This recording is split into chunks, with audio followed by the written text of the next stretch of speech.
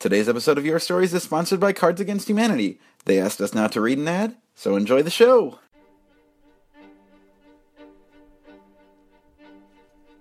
Your Stories is a wonderful opportunity to share all the highs and lows of being a nerd. You know that hobby you have that you don't talk to anyone about? It's a secret you don't like to share because it might make you feel weird. Maybe you're into something different.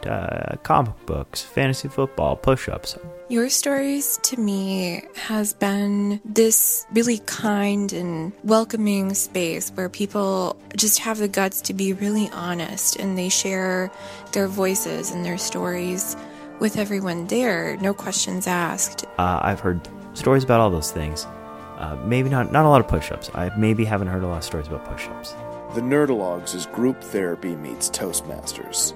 I know there's always a place where my odd thoughts and unusual habits will be welcomed and championed in a warm, supportive environment by other nerds just like me. And what's fun is you'll see people in the audience 1 month, and then all of a sudden they go up and tell their story. So your story becomes their story, and their story is your story, and then it's our story, and then it's a podcast, so it's everybody's story, and then you've shared it, and gosh, that's great, huh? And even if you don't think you're a nerd, you probably are. It's easily the most Midwestern thing I've ever been a part of.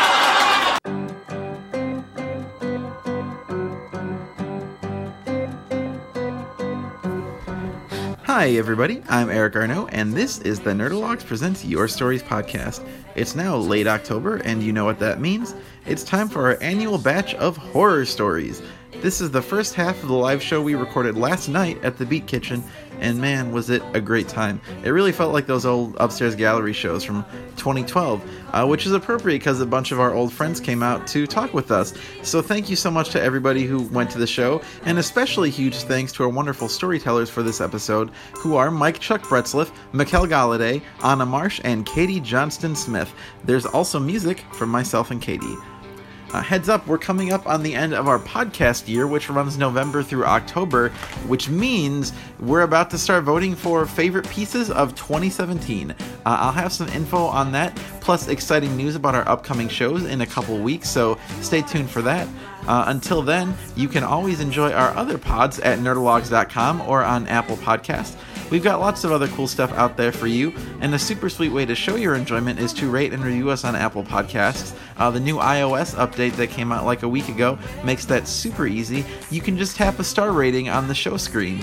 We'd really appreciate you doing that. It helps more people find our stuff. And of course, we really appreciate you. Thanks so much for listening, friend. Now let's get spooky.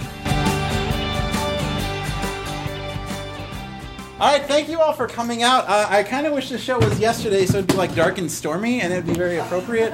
But we're going to make it spooky as fuck in here tonight. So this is our annual Halloween show. We are weirdly the only piece of entertainment that does an annual Halloween show. Isn't that weird? Nobody else does it. Nobody else does. There's certainly not like a 27-year running series called Treehouse of Horror. Never heard of that before. No, I am 20.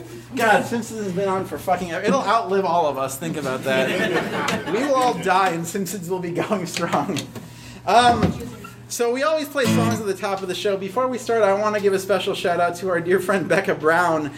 She is a member of our band. She was supposed to be here tonight, and this is going to be her going away show because she's moving to LA to be in the LA production of Spamilton, which is really cool. She's really good in that show. So Yeah. It makes a lot of sense. And then she got bronchitis this morning.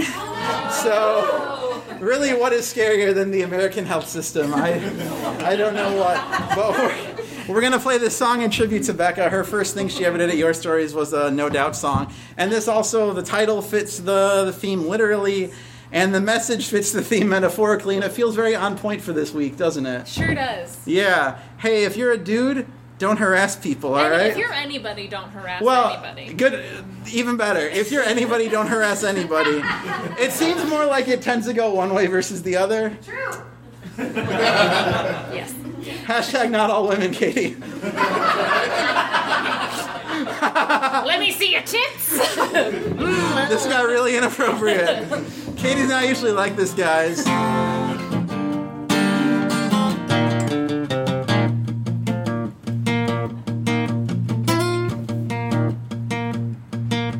You think that we can make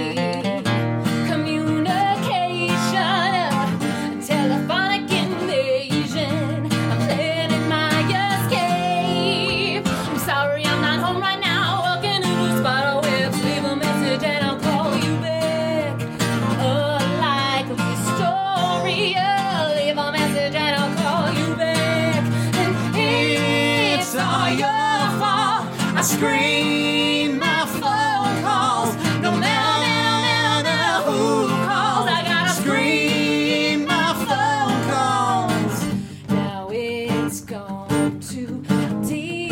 It's gone too deep. Wake me in my sleep. Wake me in my sleep. Become nightmares. Become 'Cause you're ringing in my ears. Sorry, I'm not home right now. Walking through spiderwebs. Leave a message and I'll call you back. Unlikely story. Oh, leave a message and I'll call you back. And it's all your fault. I screen my phone calls. No matter who calls, I gotta screen my phone calls. It's all your fault. I screen my phone calls. It's all your fault. I screen my phone calls. Walking in It's all your fault. I leave a message and I'll call you back. It's all your fault. Leave a message and I'll call you back. Walking in the spider webs. Leave a message and I'll call you back. I'm walking in the spider webs. Leave a message and I'll call you back.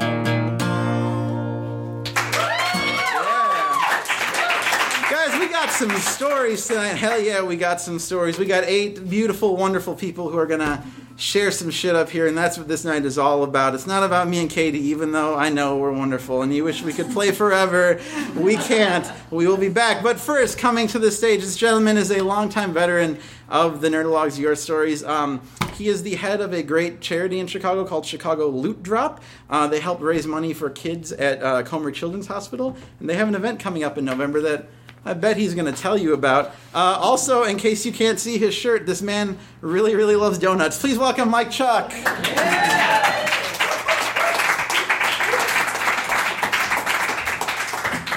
Thank you, Eric. I do love donuts. As Eric was saying before the show, my Instagram is like food porn, but just for donuts.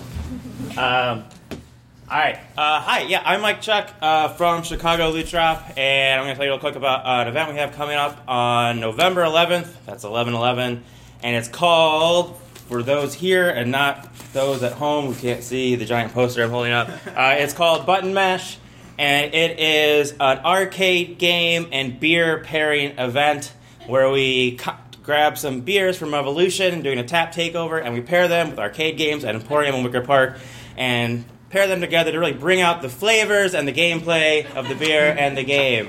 If that sounds like a dumb concept to you, you're not wrong, but it's for charity. It's going to be a lot of fun.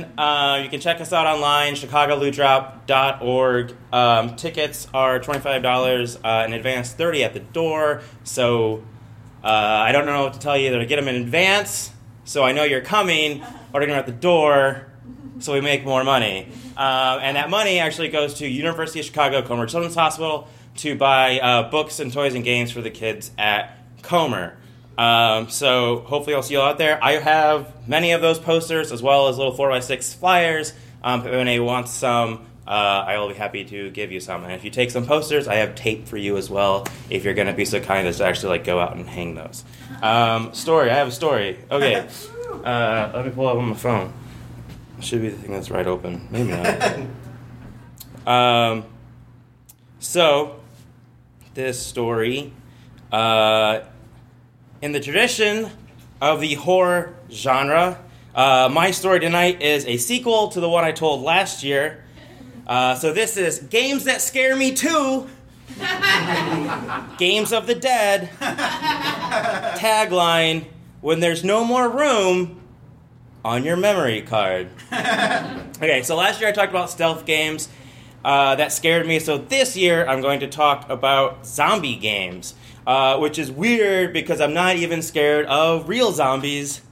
And I know they're not a thing, but don't crush my dreams. My dark, depressing dreams. Okay, so the first game is Resident evil. Now, I didn't play the original one, so I can't really say how scary it was, but from what I've seen of the graphics and the campy acting/writing, probably not so much. Now, my introduction to the series was the, high definition, or whatever you want to call it, remake for the GameCube, which is really scary at first. But as you master the challenge of the game, not only does the difficulty of the game drop, so does the terror that it instills. In it, you're trapped inside a dilapidated mansion filled with zombies and other monsters. Atmosphere-wise, very unsettling and scary, plus a lot of jump scares.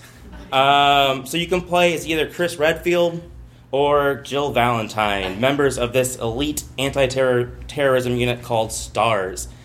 Jill is great, and I don't want to speak ill of her, so I'm just going to focus on the game's flaws via Chris. So in Resident Evil 1, Chris is actually about my size, maybe a bit bigger. But by the 5th game, you are like the most jacked dude imaginable. It's like WWE superstar, Attitude Era The Rock versus present day Hollywood superstar Dwayne Johnson. Somehow he got bigger and handsomer as he got older for a job that doesn't require tossing around wrestlers that weigh hundreds of pounds. He's basically the Paul Rudd of pro wrestling, and I would definitely be all in on a Paul Rudd wrestling movie. So at my size, let alone Resident Evil 5 size, Chris, I'm pretty sure I could fuck up some zombies. Even without my metal T-ball bat named Vigilance, that I have just in case of zombies. It's not a joke, it's a thing. So you think Redfield, with his elite military and SWAT training, that dude could fuck up some zombies. But no, because to make a zombie, let alone several zombies, scary for him and you, the player, the controls in the game are absolutely horrible. So, question for all of you. How do you kill a zombie? Shoot him in the head. Destroy the brain, yes. Shoot him in the head, destroy the brain. Well, the game designers decided that it'd be fun if they made that really hard. So despite Chris's extensive training, you could get headshots by aiming at the ceiling. You can aim at the chest, you can aim at the ceiling, or you can aim at the floor. So, you could get headshots by aiming at the ceiling if you pull the trigger right when the zombie is within that, in your face, do or die territory for kissing. Eyes locked, breath intermingling, pulse racing. Your inner monologue is screaming at you, just go for it! Then and only then is when you fire.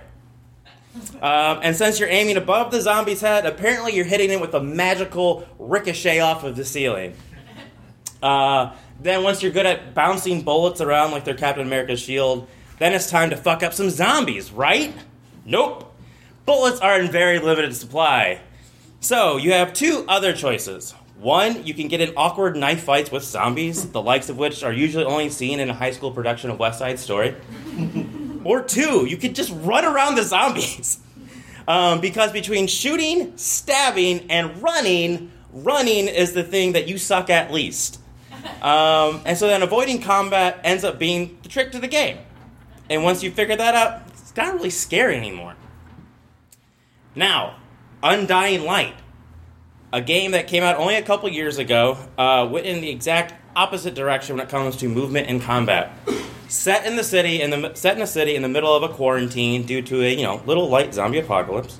The designers behind this game thought to themselves, "What do zombie games need? Parkour!" And they were right. And with the power of parkour, oh yeah, you can fuck up some zombies or avoid them entirely as you run and jump along the rooftops because parkour. The other main mechanic, which ties to the game's title, is a day-night cycle. Once night falls, super zombies come out that can sprint as fast as you can and also have the power of parkour. And once one sees you, all of them in the immediate area pursue you with the stubbornness of, zombies.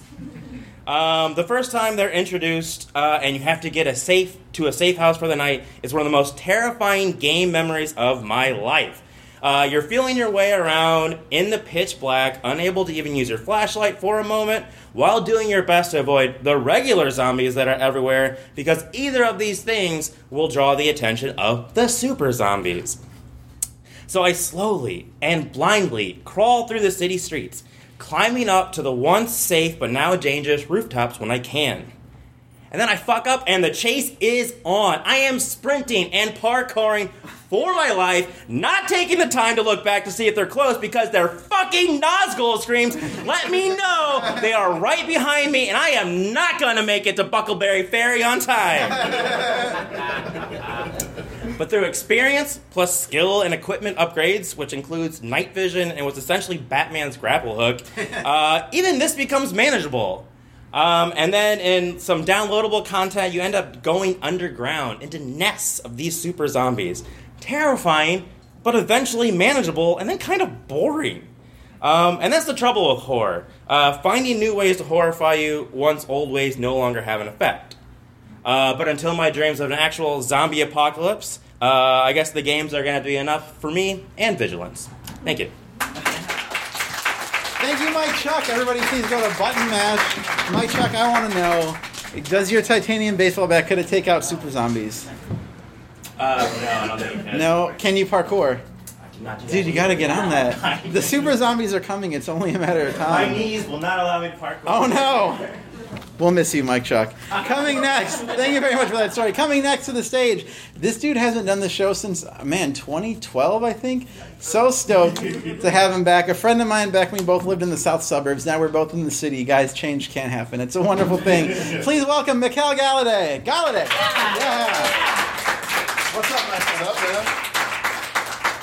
man? All right, so fitting with the theme, I wanted to tell a story about the scariest people in the world, other than Republicans, goths. So there is a club in Chicago called Neo. It's see, people know about it. It's a goth club. Now, I first went there a couple of years back. Didn't really know what to expect. I was expecting industrial music, dark, gritty kind of place. And that's exactly what it was. You had to go down the alley to get in there, go down a flight of stairs. There's industrial music playing. It's all dark and moody. The bathroom is safely dirty. Basically, it's like a set of a Blade movie towards the beginning where he had to go in and rough up some vampires, get some info about the bigger, badder vampire. And the first time I went, I didn't really know what to expect. And I ended up being kind of fascinated by what I saw. There's everyone there is a character. There was some dude who looked like Uncle Jesse, and he danced everybody has their own dance. Everyone. And he danced, he kind of pranced around, but every move went back to slicking back his perfectly coiffed hair. And there was this dude I call Wolf Boy because he's dressed like a character from Streets of Rage, but he all his moves were wolf based. He had he's baring his teeth and he had claws, and I'm all right, I don't get your aesthetic, but it's cool, man. And then there was this guy who I call the Mad Conductor. It was a guy who clearly just came from work, and this was the place he went to just release all the fucking stress of the day. So he just stood in the back of the club, and he was guiding the most intense symphony ever. His hands are going nuts, and he's running his hands through his hair. It was fucking awesome, honestly. And then there was Mr. Cash, tall old guy dressed in all black with a cowboy hat. He kind of moved like he was doing Tai Chi, but his own made up Tai Chi. And the first time I went, it was pretty fun, for people watching experience. But after a while, I kind of got fascinated by it because it's these people are expressing themselves better than most other people around. They're they know who they are and they know what they want to do, and they're fucking doing it. It was great. So the next year, I go back, and I witnessed the most magical thing in fucking existence, honestly. So me and my buddy right here, Ernst, we get there a little early. The rest of our group isn't there yet. So we're sitting on this, funky U-shaped couch, and no one's dancing. Everybody's just kind of doing their own thing. Then suddenly this dude appears. He's 6'8", or he might be shorter. I'm a short guy, so I might be exaggerating height. I don't know. But, he was clearly the boss vampire.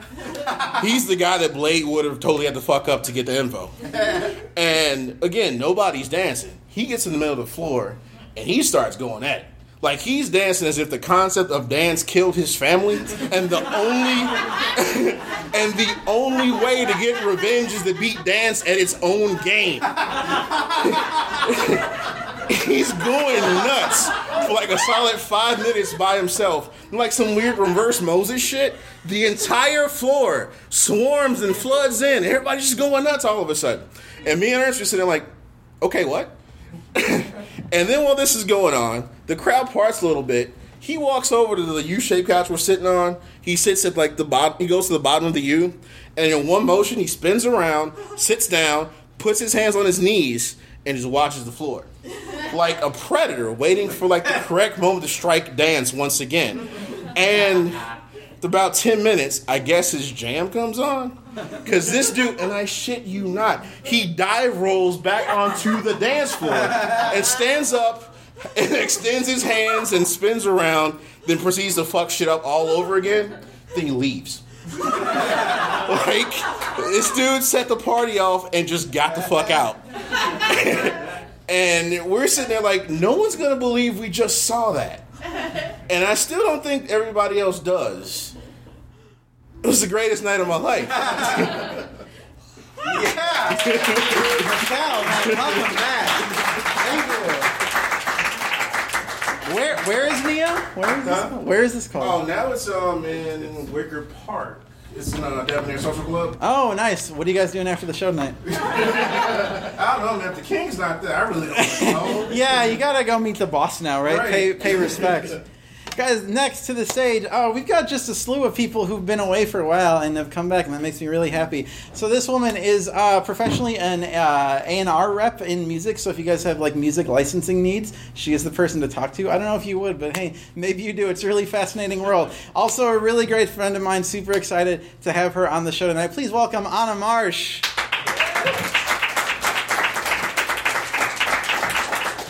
I really get to hear this. Yes. I've been trying to get her to come for a while, right?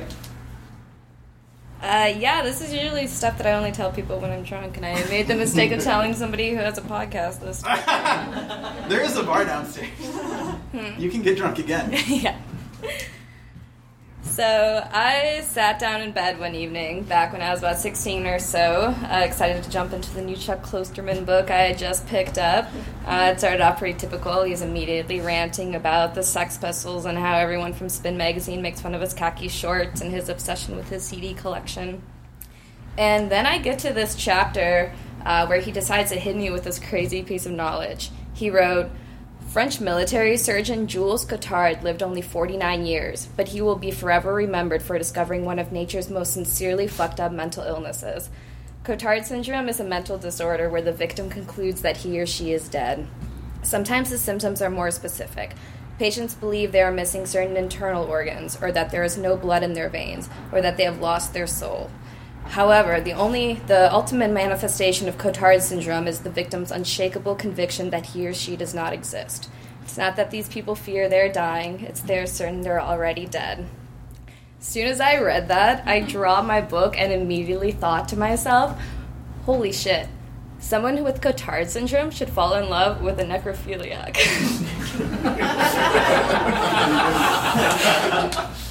This premise has since become an almost decade-long attempt at turning this into a story and developing these two characters and figuring out how these severely ill social outcasts could form a connection that was actually really quite beautiful and one that's as genuine as any classic love story. But I couldn't just take out a notebook and start putting my ideas down. That would have been too easy. I had it in my head that I wanted it to be a film, and I think mostly because I had this idea for some cool goth bands to do the soundtrack for. R.I.P. Neo. But yeah, that's what I set out to do. I wanted to create a film for it, so I bought some screenwriting books. I torrented Final Draft. I tried to figure out how to write a screenplay. I was also trying to do a bunch of research on the characters' diseases, but one thing that I was really struggling with was how to get inside the mind of a necrophiliac, which is when I decided that maybe there's some porn out there I should try to watch on the topic. It turns out that's illegal. And then the next thing I know, I'm researching how to hack your browser to access foreign porn sites. I totally understand why that's banned now. I also tried to get more involved with people in the film scene, so I started going out to film festivals. I set up some meetings with professors for guidance, and then got connected with a few producers to pitch my treatment to. The reception was pretty hit or miss. People would be like, so it's a horror movie? Is it like a snuff film? And I'm like, no, it's the love story. But I did have a few people who were super on board with my ideas, and it gave me the motivation to keep working on it. So after months of writing and having my main points down, I sent the script over to the producers who were helping me out so I can get some of their notes on it. And I didn't really get notes from them back, per se. The reaction was more so just sort of a laughing in my face of how I pretty much totally disregard the entire purpose of what a screenplay is for. It turns out I basically wrote a novel with a bunch of indented lines and then changed the font to Courier. Like, I wrote one of my scene headings in poetry form because I just thought that would look cool. And even though I knew that the time of day is supposed to be in all caps and separated by 2 spaces and a hyphen, I guess it wasn't going to fly with them. So this is where my dreams of having a groundbreaking romantic box office hit about necrophilia came to an end. But despite some of the horror stories that my love story brought about, these characters really grew to become a very real part of my life, and they felt like people who have been with me since I was a teenager at this point, and we had faced all these challenges together, and so I haven't stopped writing about them. Granted, it's in novel form now, but I came to enjoy the journey it's led me on so much that if it takes me another 10 years and another round of failed attempts to get it published, I don't know. I think I'd be okay with keeping those crazy characters in my life for a little while longer. Yeah! Änna Marsh, everybody! Did you guys read that novel? I would read that novel. Hell yeah, we got some woos out there. All right, Anna said she wouldn't put this in the actual story, but I'm allowed to ask her. Anna, who was it who bought your screenplay? Huey Lewis's son. I guess it was not the new drug that he needed. Oh, not Huey Lewis fans out there, huh? All right. That's all right. Slow news day, huh? No. Yes, Jeremy, with the tag. Guys, we have one more storyteller this half. Then we're going to take a quick break and ruminate on everything that we have heard so far. And we can go drink. Beat Kitchen has been a wonderful venue to us, so please support them. But please first put your hands together for someone you've already seen up here. What I know. This is, from the Nerdologues, from this keyboard, Katie Johnston-Smith. This keyboard is my mother, my birth mother. Cool. Hi, I'm Katie Johnston-Smith. And if I look at myself in the mirror long enough, sometimes I can see like a troll-shaped monster lurking behind my own eyes. Yeah. And I shrug it off thinking, well, at least my troll isn't a willfully ignorant, closed-minded bigot. And then in moments of frustration with this country's current political climate, I unleash my troll into the social media scape, thinking it will bring me at least a moment of fleeting relief. And it never does. As trolls on the other side of the argument match researched reason from me and my troll with parroted propaganda-based rhetoric on their side, I feel very defeated. The other side's trolls see my troll as a godless, arrogant baby killer, words they would not say to my actual non-troll face. And while the non-troll version of myself would likely not call them a Sith Lord to their face, I'd hope that in person I would not be afraid to intelligently challenge objectively ignorant statements about race and sexuality. The current political climate in the U.S. is terrifying. Most everyone is unsettled by it, and most everyone is scared. The advent of social media has conditioned both liberal millennials and their conservative aunts to share whatever dumb thought pops into their head while they're drunk at a wine convention at 4 p.m. on a Saturday. Using a phone to troll tweet is easy. but using that same phone to have a meaningful civil conversation with a person that you both love and wholeheartedly disagree with is honestly frightening. Our inner trolls are not going to unite this country, and while it's being pitted against itself like a bad reality show, our inner humans will. I'm going to try my best to keep my inner troll at bay, because no matter how wrong I think someone my aunt is, or how much I disagree with them, my aunt, my point will never come across well if delivered from a place of drunken 4 p.m. wine convention anger. Thank you. Katie Johnston-Smith, everybody. You know what's funny about that is literal trolls probably do eat babies. So if you ever let that troll too far out, you might want to put any babies away. Just watch out for those trolls, guys. So when Becca got sick, we had to improvise a little bit, so I'm going to take this one alone. You guys ever play Rock Band? Yeah, alright. Cool. I'm going to try to gold star this shit, not just 5. Gotta get the gold, baby. It's not like Iron Maiden or anything, so it'll be pretty easy. Cease to resist, giving my goodbye. Someone knows it? Hell yeah. Drive my car into the ocean. You think I'm dead, but I'll sail away on a wave of mutilation, a wave of mutilation, a wave of mutilation, wave, wave. I kiss mermaids, rode the El Nino. Walk the sand with the crustaceans. Could find my way to Mariana on a wave of mutilation, wave of mutilation, wave of mutilation, wave, wave. You guys can sing too. Wave of mutilation, wave of mutilation, wave of mutilation, wave, wave. That's the Pixies, wave of mutilation. Hell yeah! This has been a Nerdalogs production. If you'd like to help make more things like this, please visit patreon.com/nerdalogs to donate today. And go to www.nerdalogs.com for more cool stuff. Thanks for being awesome.